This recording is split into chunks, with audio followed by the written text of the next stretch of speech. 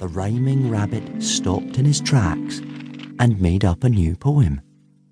Wonderful worm deep in the soil, why do you wiggle and curl and coil? Where are you going? Where have you been?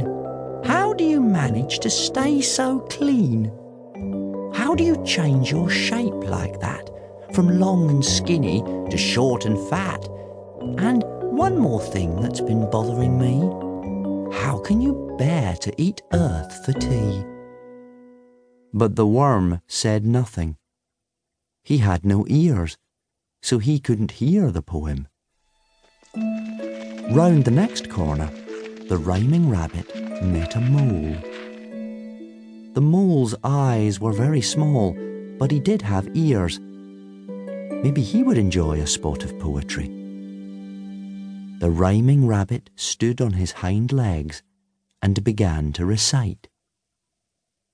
Marvellous mole, as black as coal, with shoveling toes and pointed nose.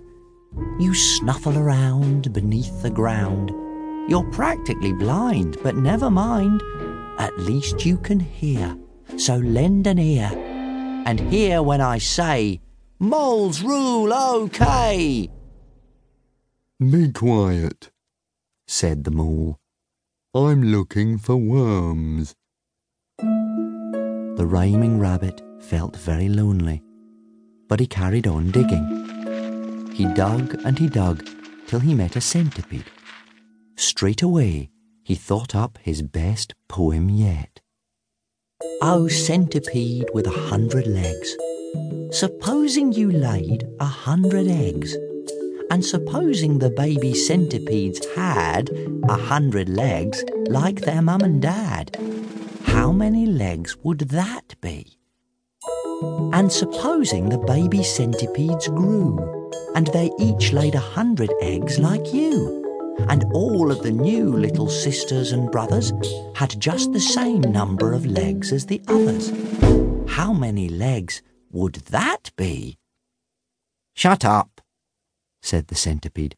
I hate sums.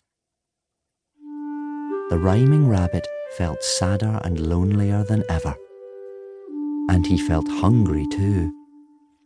He dug his way up out of the earth and into the open air, and found himself on a hill. The grass was covered in dew. It tasted delicious. The rhyming rabbit ate and ate till he felt much better. Then he gazed up at the night sky and made up a new poem.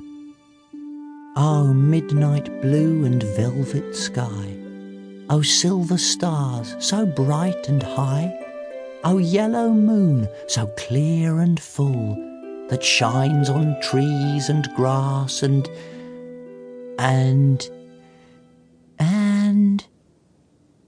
The rhyming rabbit couldn't think of a rhyme for fool.